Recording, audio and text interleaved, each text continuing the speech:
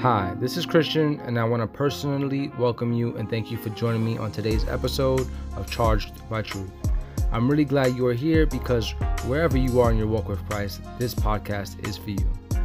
This is your podcast to understanding all things Jesus Christ. We're going to be talking about scripture, discussing some important Christian topics, and I'll be sharing how all this might apply to our lives. But before we dive in, I want to mention a few things. It's super important that you read your word daily, that you pray always, and that you attend a local Christian church.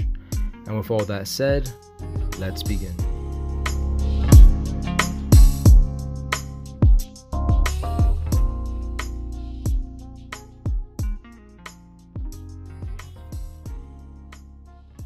Today, we're going to continue our study on the book of Galatians. But before we get into our message, I want to tell you guys a little story.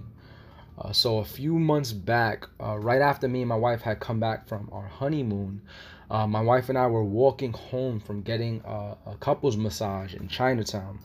And as we were walking down Canal Street, as anyone who has ever walked down Canal Street knows, we were bombarded by these women on the street, showing us pictures of so-called designer handbags that she was selling. And as respectfully as we could, we told her we weren't interested and continued our walk home. But as we were walking home, a thought crossed my mind. It was so obvious to me that the handbags that she was trying to pass off as real designer bags were fake. For one, the Gucci, the Prada, the Coach bags that they were trying to sell us for $30, $40, $50 normally cost hundreds and even sometimes thousands of dollars. And I thought to myself, how easy someone who doesn't know the quality, the value, the cost, or the characteristics of a real designer handbag could be deceived into thinking that they are getting an amazing deal by purchasing one of these bags off the streets. How easy someone could get ripped off into believing that they have a real, valuable, quality bag if they don't understand what a real designer handbag looks like. And I want you guys all to think about this story as we discuss the book of Galatians. So let me pray. Father, we just come before you in the miraculous name of Jesus. We thank you for your word. We thank you for this time that we have to discuss your word. And Lord, I pray that you would speak freely through me, that your word would reach the hearts of the people, that it would plant seeds that would yield fruit.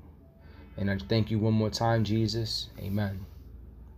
So last week we started our study on Galatians and we looked at verses 1 through 5. We discussed that Paul, the writer of this epistle, is writing to the churches in Galatia. And this message begins much different than his other messages that he has already given to the churches. Paul begins this message by establishing his authority as an apostle of Christ. He goes on to make the distinction that his apostleship is not established or given to him by man, but rather his apostleship was established by none other than Jesus Christ himself. We see this further in the story of Paul's conversion in the book of Acts. And as we continue to discuss the central message of this particular letter, we will see the significance in why he does this. So today, we're going to take a look into the next few verses in Paul's letter to the Galatians. And we're going to look at verses 6 through 10. So let me read verses 6 through 10. Paul says, I am astonished that you are so quickly deserting him who called you in the grace of Christ and are turning to a different gospel.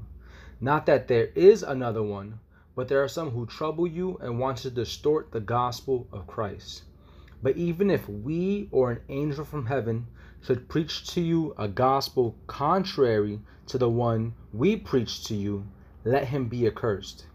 As we have said before, so now I say again, if anyone is preaching to you a gospel contrary to the one you received, let him be accursed. For am I now seeking the approval of man or of God? Or am I trying to please man? If I were still trying to please man, I would not be a servant of God. So in verse 6, Paul begins his explanation and what he wants to address to the Galatians. He starts by saying and using the word astonished to describe his feelings about what is going on with the Galatians. Another word for astonished could be surprised or startled. It seems as though he did not anticipate nor see coming what he is about to address to the Galatians. Paul continues and says that what he is about to address is happening quickly. So not only is Paul astonished that something that he did not anticipate is happening, he is also astonished at the fact that it is happening at such a fast rate. Paul then describes in his next few words exactly what he is addressing to the Galatians. He summarizes in the next few words the reason for his stern letter. He says the Galatians are deserting him who called you in the grace of Christ. And what does deserting mean? In this context, deserting can be defined as leaving or abandoning without the intent to return. So what we have so far is that Paul is concerned for the church of Galatia.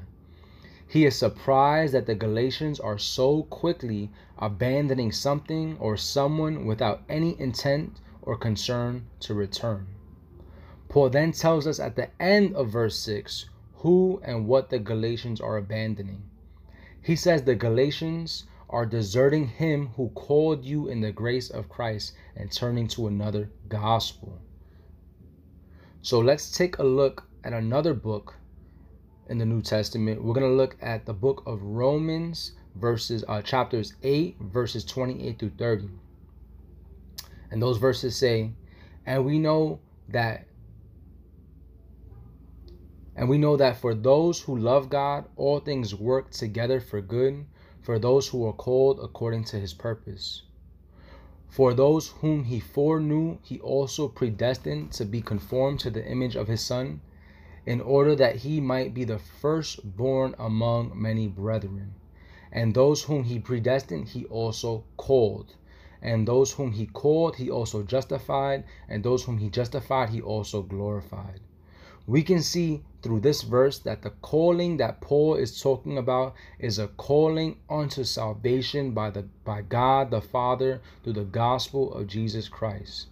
Paul says that the Galatians have been predestined to be called, justified by Jesus, and will be glorified in heaven. But he is astonished that the Galatians would desert the good news calling of God that would lead them to eternal life in heaven for something else. What he is explaining is that at one time, the churches in Galatia had an understanding of the gospel, but something changed and has made it so the churches in Galatia are turning their backs to what they knew to be true and entertaining and believing something different. Mind you, these are churches that Paul established himself. These are churches that Paul spent time teaching and preaching at and making sure they had a solid foundation in Christ. In verse 7, Paul says, Not that there is a different gospel, but there are some who trouble you and want to distort the gospel of Christ. And Paul is explaining that there is only one perfect, true gospel with power that can save, and that is through Jesus Christ. Anything besides the gospel that has been preached to them by Paul himself is a distortion of the truth and has no power. Paul is explaining that at the center of the Galatians' desertion from the truth are people who are troubling the Galatians and persuading them to believe something false.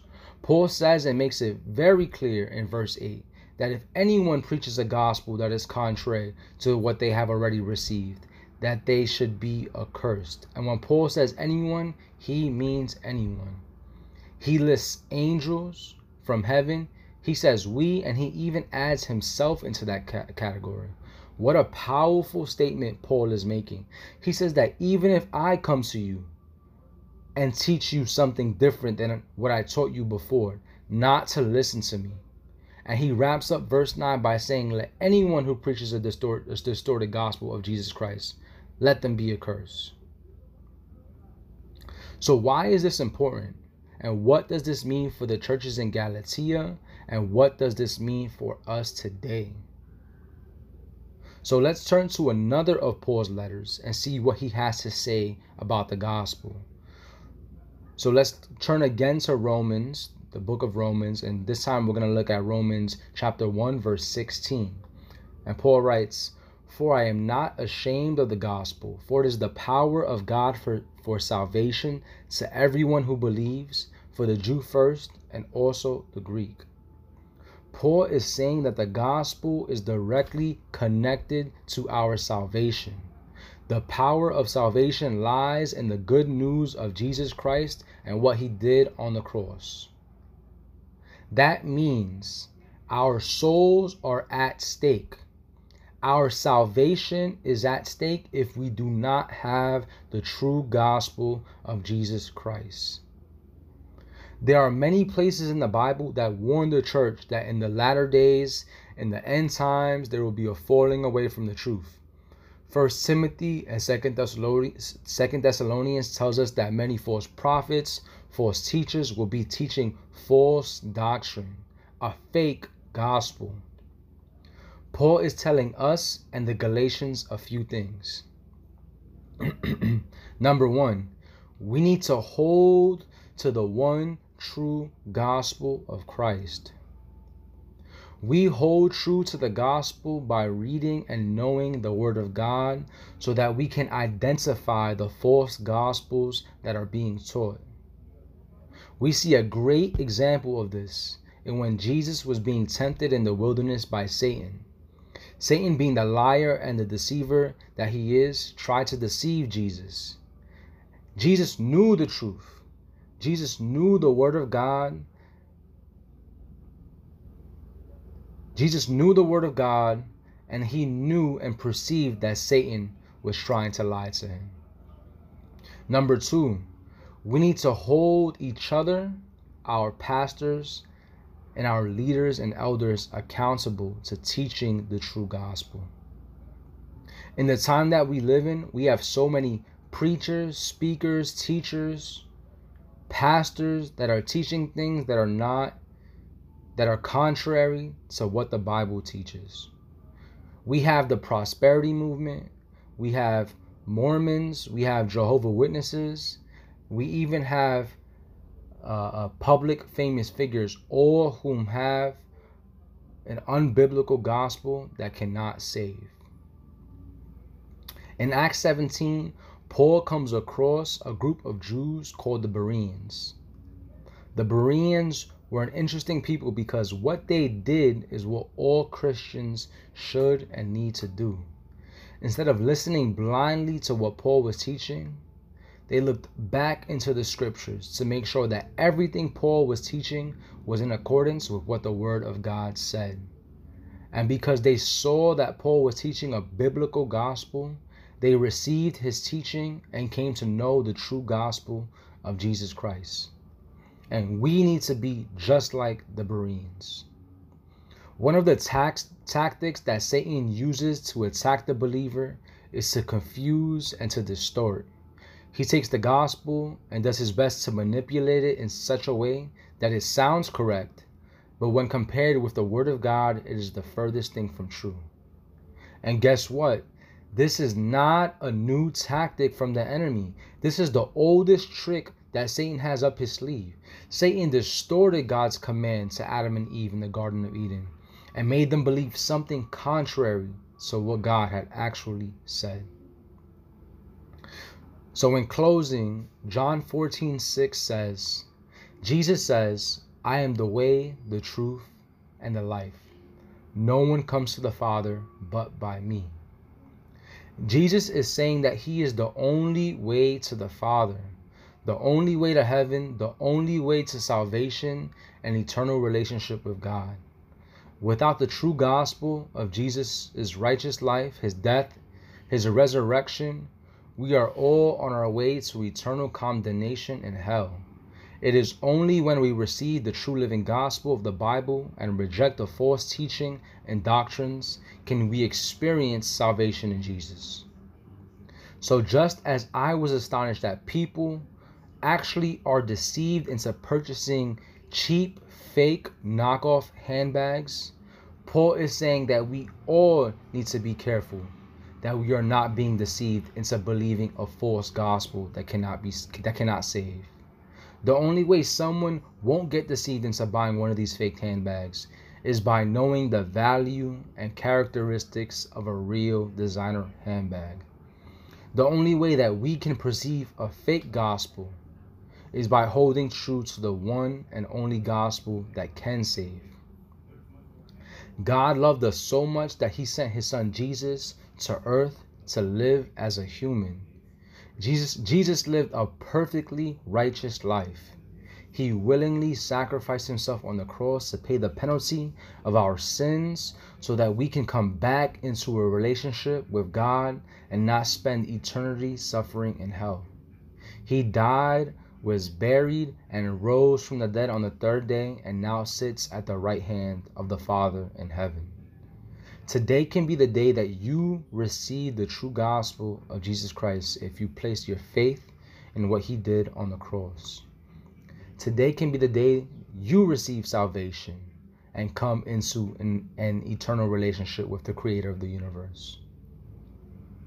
And verse 10 of the first chapter of Galatians says, "For am I now seeking the approval of man or of God? Or am I trying to please man? If I were still trying to please man, I would not be a servant of Christ."